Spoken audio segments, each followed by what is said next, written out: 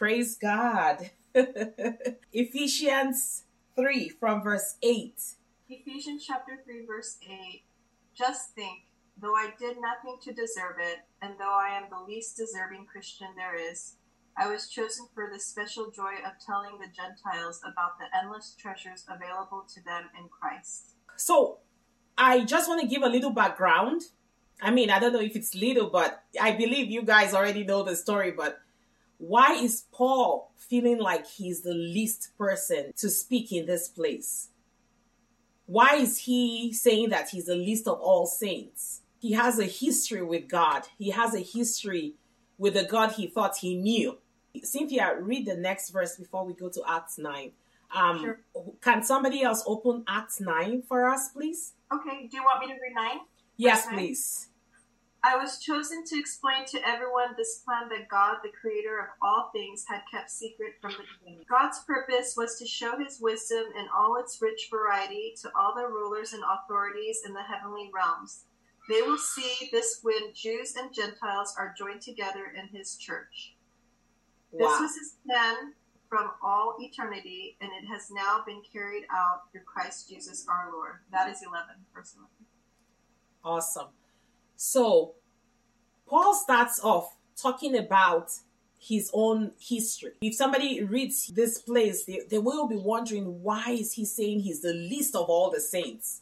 And that's where Acts chapter 9 comes in. So, Saul was persecuting Christians because he felt that, you know, the whole thing with Judaism, they don't believe that Jesus Christ is the Son of God. They are still waiting for the Messiah because they expect him to have come differently. And so in that day, they were killing Christians. He was literally heading out of Jerusalem, going on to Damascus to kill more Christians. And that was when he encountered Jesus Christ. The amazing thing with Saul's encounter is that he beheld Jesus Christ, the Jesus that had lived on the earth and was now in heaven. He had an encounter with the resurrected Jesus Christ, the Jesus Christ that is seated in heavenly places. This is who he came in contact with. Many of us feel like this kind of thing is only for a few people, but it's still available to us. You know, people are still encountering Jesus. Amen. Amen. So I want us to, have this mind shift. I don't know if Saul saw the Jesus that was on earth before he resurrected, before he died, and all of that process. I don't know, but can you imagine coming in contact with the man you thought was a nobody? Actually, he is God. He is the Son of God. That whole encounter. Can you imagine Paul having that encounter? Put yourself in Paul's shoes for a moment. And the thing that stands out to me is that when he would engage this Jesus in the heavenly realm, his physical sight was taken away from him. So he was beholding this Jesus with a spiritual sight.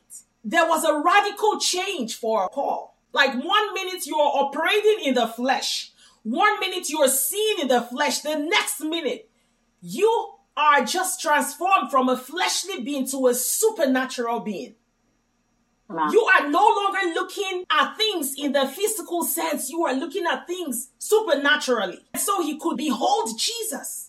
When all the other people around him didn't see what was going on, they saw no one. Please, whoever is in Acts 9 verse 3 should read it, please. As he traveled, he approached Damascus, and suddenly a light from heaven flashed around him. And he fell to the ground and heard a voice saying to him, Saul, Saul, why are you persecuting and oppressing me? And Saul said, Who are you, Lord? And he answered, I am Jesus, whom you are persecuting. Now get up and go into the city, and you will be told what you must do. The men who were traveling with him stood speechless, hearing the voice, but seeing no one. See no one. Hearing the voice, but seeing no one. It's like when Jesus Christ said in John 3 that whoever is born of the Spirit is like the wind. The wind blows wherever. Nobody sees where the wind is blowing. You can't see it, but you can hear the sound. Right? So as physical beings, they could hear the sound. They could not see Jesus. But Saul could see Jesus. And Saul could hear Jesus. Because in this moment, just one encounter with Jesus, there's this song that says, with just one look, everything changes. I'm captivated. Just one encounter with Jesus, you're transformed from a physical being to a spirit being. Man. Saul got up from the ground, but though his eyes were open, he could see nothing. So they led him by the hand and brought him into Damascus. And he was unable to see for 3 days, and he neither ate nor drank. Thank you.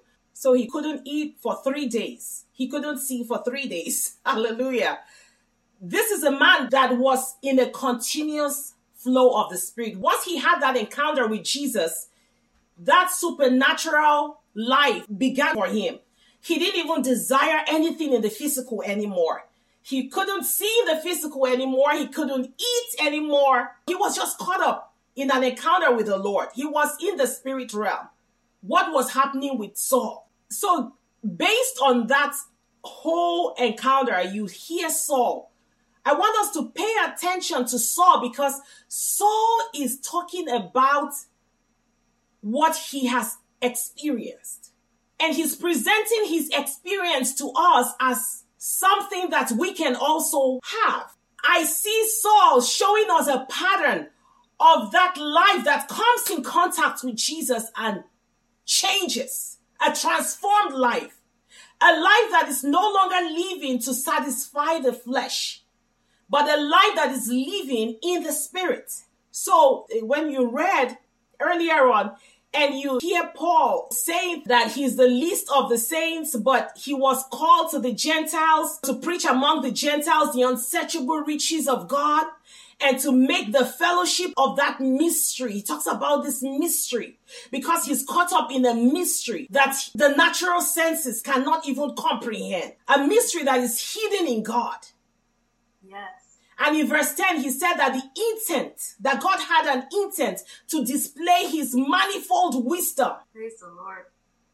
And this wisdom was to be displayed by us, the church, to principalities and powers in heavenly places. Amen. This teaching is really mind-blowing, because one moment Saul is operating in the physical. The next moment Saul is caught up in a spiritual encounter and he remains there. Even though Saul was a man who persecuted Christians, God's intent for him was already set in place. God's intent for him, as verse 10 says, was for Saul to display the manifold wisdom of God. And when God sets his intent on us or on a person, it manifests. He works with that person to manifest his intent for that life. So I want you guys to hold on to the fact that we are looking into God's intent, because we are made in the likeness of God. So when God has an intent, he's working to see that intent manifest. So he is making us conscious that there's a purpose for our lives.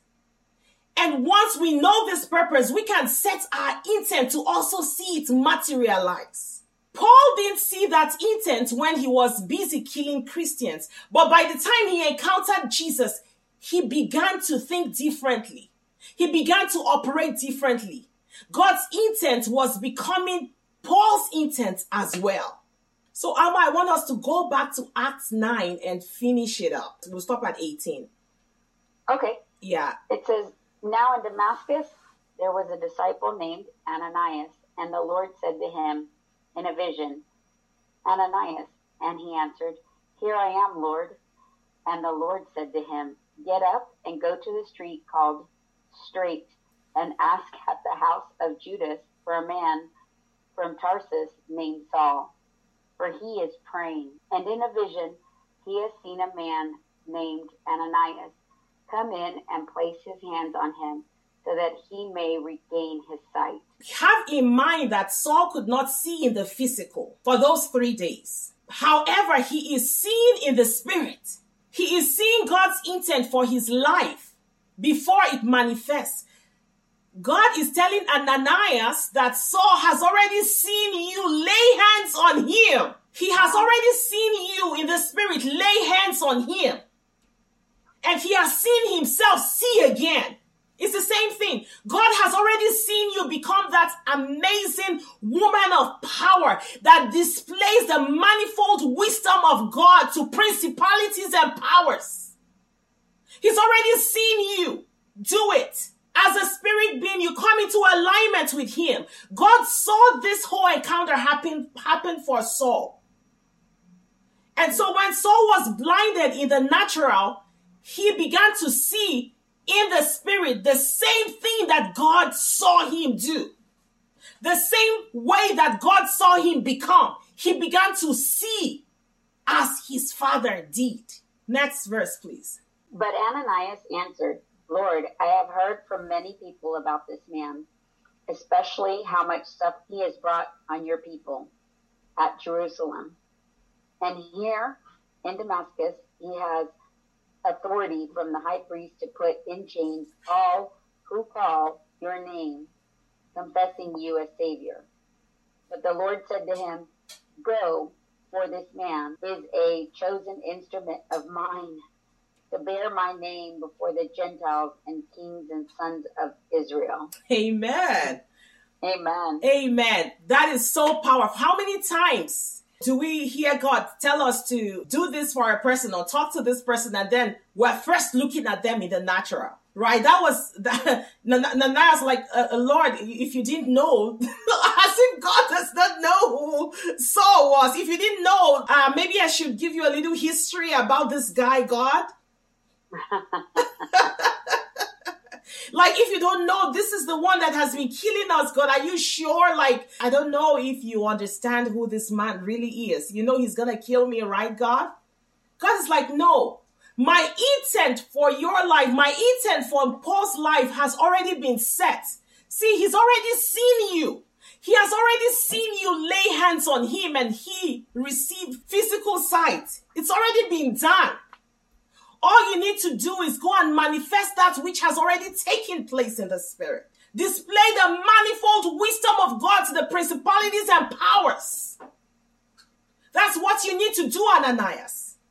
Amen. And I want you to take note of the same thing God told Ananias about Paul. He said that Paul was chosen to preach to the Gentiles and to kings and to the people of Israel. Amen. I don't know if when Ananias got there, he's like, Paul, you're going to preach to the Gentiles and to kings and to the people of Israel. I don't know. But what I know is that that destiny that God had designed for Paul was now available for any spirit being who would come in alignment with God's purposes for Paul to know. So Ananias began to know Paul by the Spirit because God began to tell him who this man is now. The old nature you're talking about is not it. This is the new man I'm talking about.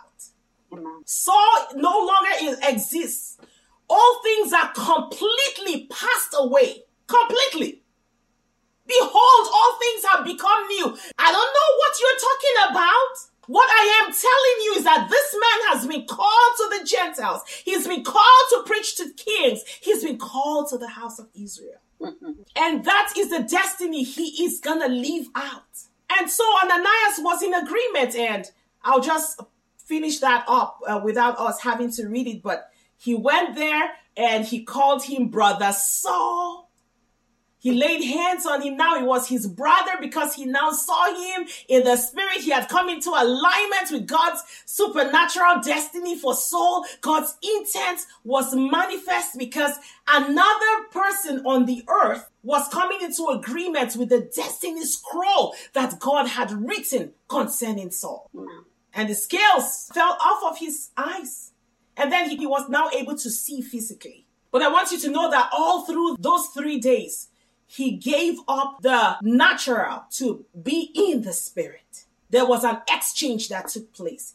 He was solely a man living and thriving in the spirit for him to be able to see Ananias come and heal him. Now that we have the background of Saul's life, we can come back to Ephesians 3 and understand better when he's repeating the same thing that God told Ananias about him. The same thing.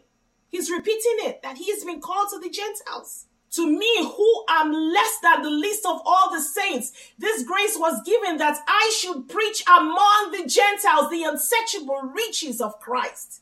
And to make all see. Remember, Paul's whole encounter was about seeing into the supernatural, seeing into the spirit realm. Now he wants all of us to be able to see. What is the fellowship of this mystery in Christ Jesus? This mystery that has been hidden before time began. What is God's intent? God's intent is to display his wisdom. And that wisdom will be displayed through you and I. Paul wants to see that we are displaying God's wisdom in heavenly places. Cynthia, your Bible says in the heavenly realm. Yes, amen. We are right now displaying God's wisdom in the heavenly realm. It's not after we die and go to heaven or after rapture. No. God's intent is for us to display it right now. We are the ones to display the manifold wisdom of God. Amen. I am so excited about my book, Spirit. God is amazing. I can go on and think about what the Lord has done so far. But, I just wanted to get on here and thank you so much for all the the support, and thank you for all the feedback I've been getting. Thank you for purchasing this book and buying for loved ones. Some of you bought like 7 copies, some of you bought like 5 copies. I am so delighted. God wants us to not only stay on the outskirts and say, hey, come here. He wants us in his kingdom realm with him. He wants to show us heaven. When Jesus Christ tore the veil, when he died and he took us into heaven, he seated us in heavenly places with God. So right now we are in that seated position. It is just an endless life of growing our spirit man. So I found out that when Adam and God were interacting in the beginning, it was all about a spiritual interaction. So he made you and I to have a spiritual interaction consistently. What stopped that? What took us away from that? This is all and so much more you will encounter in Spirit. So I want you right now, I want to encourage you. Go for it. Go grab your copy. Please grab your copy. Tell me about it. Tell me what the Lord is already doing in your life. Tell me what the Lord is doing in the life of the loved one you will also buy the copy for. I encourage you to give the gift of the Spirit.